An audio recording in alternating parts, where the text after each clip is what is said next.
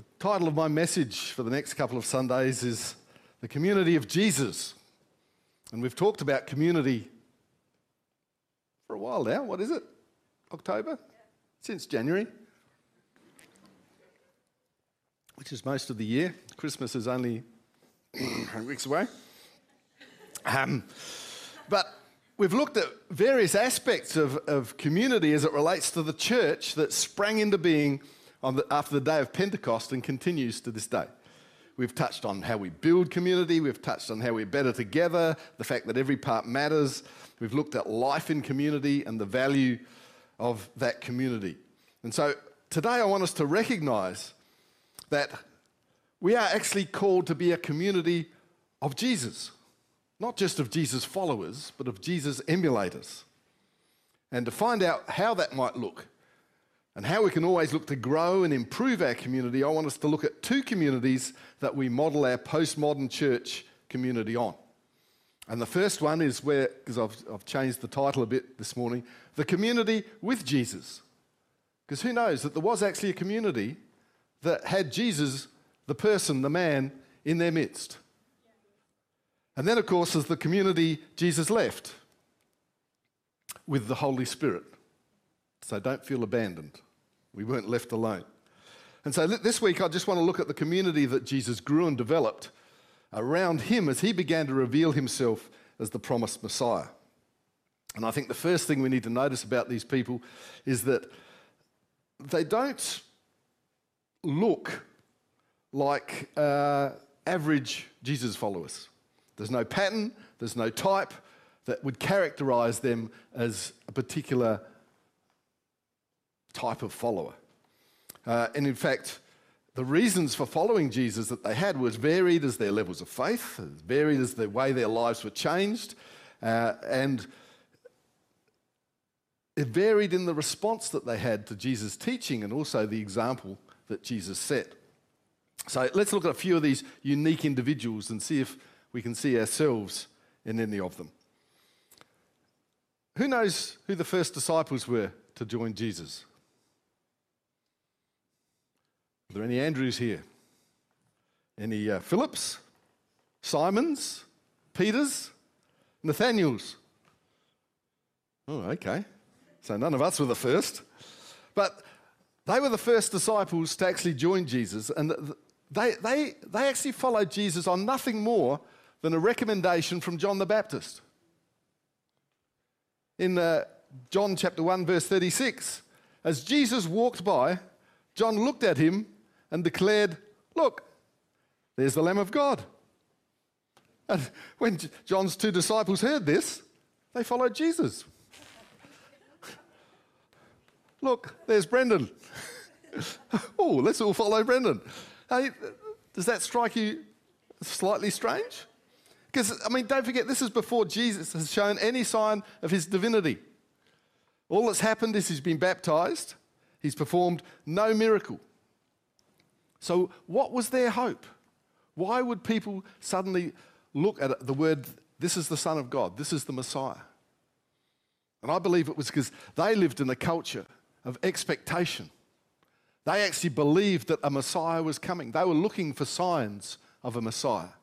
And when John pointed him out, they said, okay, we're going to go with this. We have a hope. They didn't know Jesus. They didn't know for sure that he was the Messiah, but they had a hope and they had a vision for what the fulfillment of that hope could do. We then meet someone who really knew who Jesus was, and it was actually prepared to challenge Jesus, and especially the timeline that he'd set for himself. And this is the famous wedding at Cana. And that person was, of course, Jesus' mother. You always got to do what your mother says. And so in John chapter 2 and verse 3, it says, the wine supply ran out during the festivities. Bummer. So Jesus' mother told him, they have no more wine. Now, you're at a party and your mum comes up to you and says, they have no more wine. What's she trying to tell you? You need to get in your car, go down to Dan Murphy's and get some more. And in a sense, that's what she was doing. She knew who Jesus was. And she said, I know how we can fix this. And so she approached Jesus and says, they don't have any more wine. And Jesus said, "Dear woman, that's not our problem. My time has not yet come." Sorry, Mum, the ute's got a flat. But his mother ignored him, turned to the servants and said, "Do whatever he tells you." So here we have somebody, knows Jesus intimately, knows that he's the Messiah. She's given birth to him. And she knows that he has a plan and a timeline. And yet, to actually get his first miracle underway, she has to give him the boot. Okay, let's get things moving. It's not my... do what he says. Painted him into a corner so that he actually had to actually do something. So his mother had a different aspect to following Jesus. He invited people who were despised by others to become his disciples. Luke chapter 9, verse 53. 9 verse 9. As Jesus was walking along, he saw a man named Matthew sitting at his tax collector's booth. Now, we have a pretty good tax system in comparison these days. Most tax collectors don't sit in the booth that we can see. There might be some at the ATO. I haven't been in to have a look. But it's fair. I mean, it's reasonably honest. So when we look, say, Matthew was a tax collector here in these days, it's a bit like you've seen those movies where people walk into the store and say, "Where's the 1,000 protection money for this week?" Hand it over and they slip in the envelope under the counter and they walk out. That was sort of like what the tax collectors were in those days. They were corrupt officials. And so they weren't liked by anyone. And yet Jesus sees Matthew in his tax collector's booth and says, "Follow me and be my disciple." And so Matthew got up and followed him. I mean, I guess anything was better than being a tax collector. And so we've got another interesting person, somebody who was hated by the people around him and someone who led a semi-criminal lifestyle.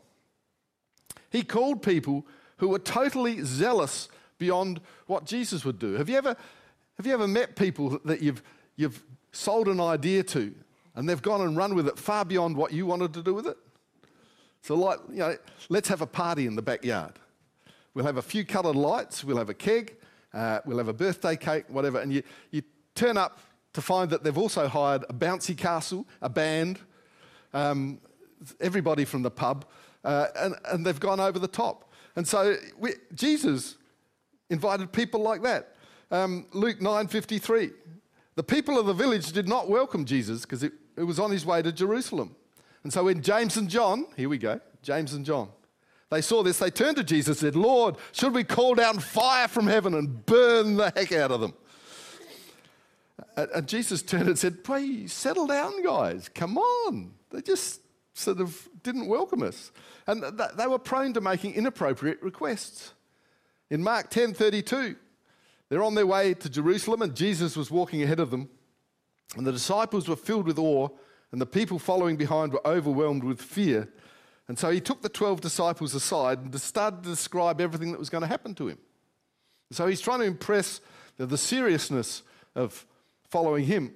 And he says, "Listen, we're going up to Jerusalem, where the Son of Man, i.e. me, will be betrayed to the leading priests and the teachers of religious law. They will sentence him to die and hand him over to the Romans. They will mock him, spit on him, flog him with a whip and kill him. But after 3 days, he will rise again." And so a couple of verses later, James and John stroll up to him and say, "When you sit on your glorious throne, we want to sit in the places of honour next to you, one on the right and one on the left." And really, it's a bit like saying, "Really, you're going to die? Can I have your car?" These guys just said what they thought with absolutely no filter. And then there's the case of two other people in the community of Jesus reacting differently to his presence in their home. And we know this story, Luke 10:38. As Jesus and the disciples continued on their way to Jerusalem, they came to a certain village where a woman named Martha welcomed him into her home. Her sister Mary sat at the Lord's feet listening to what he'd taught. But Martha was distracted by the big dinner she was preparing.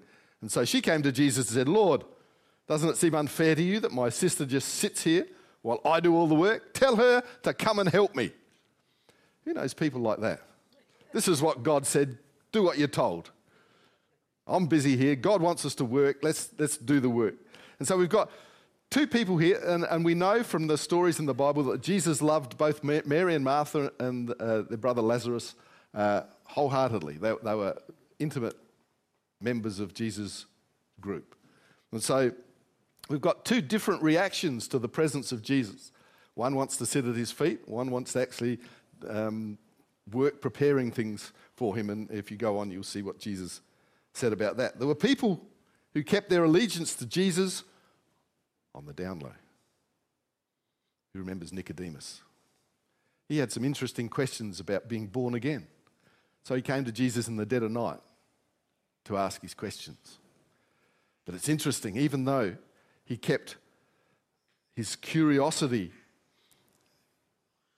under wraps, it says later in the Gospel of John, he actually turns up at Jesus' tomb. And in verse 39 it says, with him came Nicodemus, the man who'd come to Jesus at night, and he brought about 75 pounds of perfumed ointment made from myrrh and aloes, and following Jewish burial custom, they wrapped Jesus' body with the spices in long sheets of linen. So although he was quiet about his faith, he was there when he was needed. So, different sort of person. There were those whose hypocrisy was exposed by the generosity of others. John 12:3. Mary, now this is the same Mary that was a sister to Martha, took a 12-ounce jar of expensive perfume made from the essence of nard, and she anointed Jesus' feet with it, wiping his feet with her hair. The house was filled with the fragrance. Would have been a good smell. But Judas Iscariot, the disciple who would soon betray him, said, that perfume was worth a year's wages. It should have been sold and the money given to the poor. Not that he cared for the poor, he was a thief. And since he was in charge of the disciples' money, he often stole some of it for himself. And yet Jesus welcomed Judas into his circle of followers as well. He surrounded himself with people who ranged from really close disciples like Peter and John, to the 12, to intimate friends like Lazarus, Martha and Mary, to his mother Mary, and a range of other people who followed him because they were healed perhaps, like Simon the leper or ex-leper. They followed him because of curiosity like Nicodemus, or with self-interest like Judas Iscariot, or through personal revelation like Zacchaeus when Jesus found him climbing up a tree. Jesus wasn't picky. He crossed denominational, ethnic and cultural boundaries and encouraged his followers to do the same. We have a tendency to look at other Christian groups who don't worship the way we worship. They might have different theologies and cultural practices, and we have this tendency to label them wrong Christians. Because after all, right Christians think like us, don't they? But Jesus didn't hold to those boundaries. He picked people that we wouldn't pick. He was encouraging people who, in all walks of life to become followers of Jesus. And he didn't hand them a book of rules when they did it. He didn't have expectations about their behaviour. That's not to say that he didn't address it on the odd occasion. But Jesus was so strongly against that way of thinking that he died to make the point. Another thing to consider is that these people might have had the actual man Jesus in their lives, and they might have believed that he was the Messiah. But their expectations of a Messiah and what they actually saw Jesus doing were often at odds. Has anybody ever watched any episodes of The Chosen? I think it's a great example of seeing Jesus as a man. He didn't look particularly extraordinary. His robe wasn't white and glowed with that, LED strip sort of radiance. And there wasn't that, there's a thing that you see people do on, I don't know, is it Instagram or TikTok, where they shine a light above their head and make it look like a halo or something. All sorts of weird stuff that goes on there. But he didn't have one. All the pictures you've seen in old churches with the halo, I'm afraid that they put that on afterwards. Jesus did not have a halo as he walked around. He looked fairly ordinary. And yet he had this ability to attract people. But he still spoke in ordinary terms. And so we often think that they had it easy. And Jesus was there. How can you not follow Jesus? Because Jesus didn't go around parading like he was the Messiah. And sometimes I think we get caught up in this idea that the first century Christians or the people who followed Jesus, it was easy for them to have faith because they could touch him and feel him. But he didn't act the way they expected him to act. Half the disciples thought he was going to start a war with the Romans, but he didn't. He was here to save mankind, but not by war. He promised eternal life, but he died on the cross. They were all contradictions that people found difficult to resolve. If you've read the Bible, you will know his followers were often conflicted and lacking in faith, even to his face. But interestingly, there was only one disciple who asked for proof, which seems to me a reasonable thing to do. But we know him now forever as Doubting Thomas. The common denominator for all Jesus' followers was that being in his presence changed them. We see brash firebrands become martyrs for the gospel. We see people making a dishonest living turn their lives around. We see people healed and transformed, and we see betrayers become staunch advocates. We also see doubters fall away and betrayers bring about his death. But for good or bad, change was inevitable when they came into contact with Jesus the Messiah. And that's what we need to look for in people. The biggest indicator of the change that Jesus wrought in people is in his command in John 13:34. And it is a command because he says, "So now I'm giving you a new suggestion." No, a new commandment. Love each other just as I have loved you. Or love each other just as I have loved you, you should love each other. Punctuation is important. Your love for one another will prove to the world that you are my disciples. It's interesting that Jesus only asked the disciples to prove one thing: that we were we are his disciples. He didn't say, prove that I am the Messiah. He didn't say, prove that I rose from the dead. He didn't say, prove that the Bible is true. He said, prove that you are my disciples by the love you show for one another. We have to stop thinking that having faith in our postmodern world is way more difficult for us because we've never seen Jesus in the flesh. Because we actually have advantages. We have the luxury of knowing the story from the beginning to the end. We can cheat. We can read ahead. Not that we should. Yes, of course we should. We have to stop thinking that seeing Jesus in the flesh made it easier for them. We have an advocate that they didn't have, that Jesus left us when he went away. And we're going to talk about that advocate next Sunday. But what I want us to understand is that the life we live for Jesus is a life of love for him and for others. And that we need to put our judgment pants away and accept people into that community that we have. Because guess what? Jesus sorts out the wheat from the chaff. Jesus is the person who changes people's attitudes, actions, opinions, worldviews. I mean, it's interesting. Matthew, for instance, was a person that the whole world hated, but Jesus embraced. We face a slightly different issue these days, is that the world is determined to embrace everybody so that nothing is wrong and that they're all inclusive. It's a bit like the world is basically saying, we will not tolerate people who are intolerable, which, of course, is like saying everybody has a right to life except those we're going to kill because they don't agree with us. And so we're faced with a different problem. The world is trying to eradicate sin with semantics. Our job is to eradicate sin with action. And the action is to actually ask forgiveness. We can't pretend sin doesn't exist.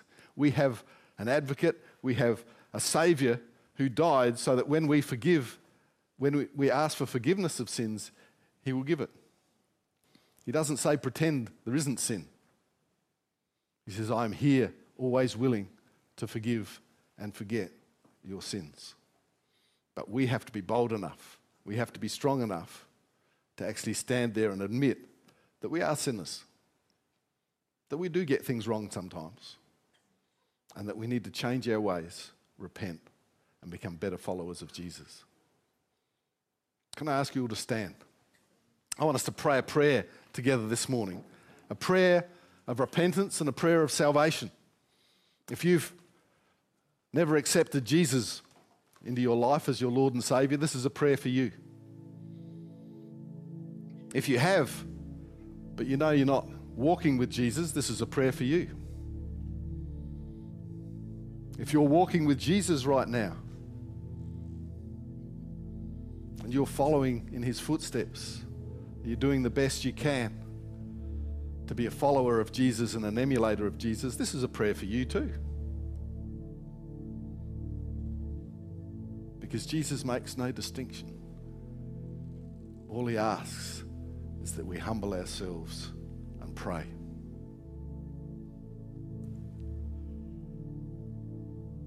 Pray after me. Dear Lord Jesus, I'm not the person I should be. I'm not the person you want me to be. Sometimes I'm not the person I want to be. But you love me anyway. You have made me a child of God,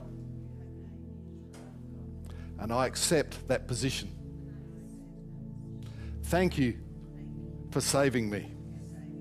Thank you for making me a child of God. Right now, I accept your invitation. Be my Lord and be my Saviour from this moment on. Amen. Now, if that was a prayer that you'd prayed for the first time, that you'd never accepted Jesus as your Lord and Saviour before, or you've returned from a place where you haven't really been in community with Jesus, I'd love to speak to you down the front here after the service. We can give you some materials and some a way to actually start walking that path either for the first time or again.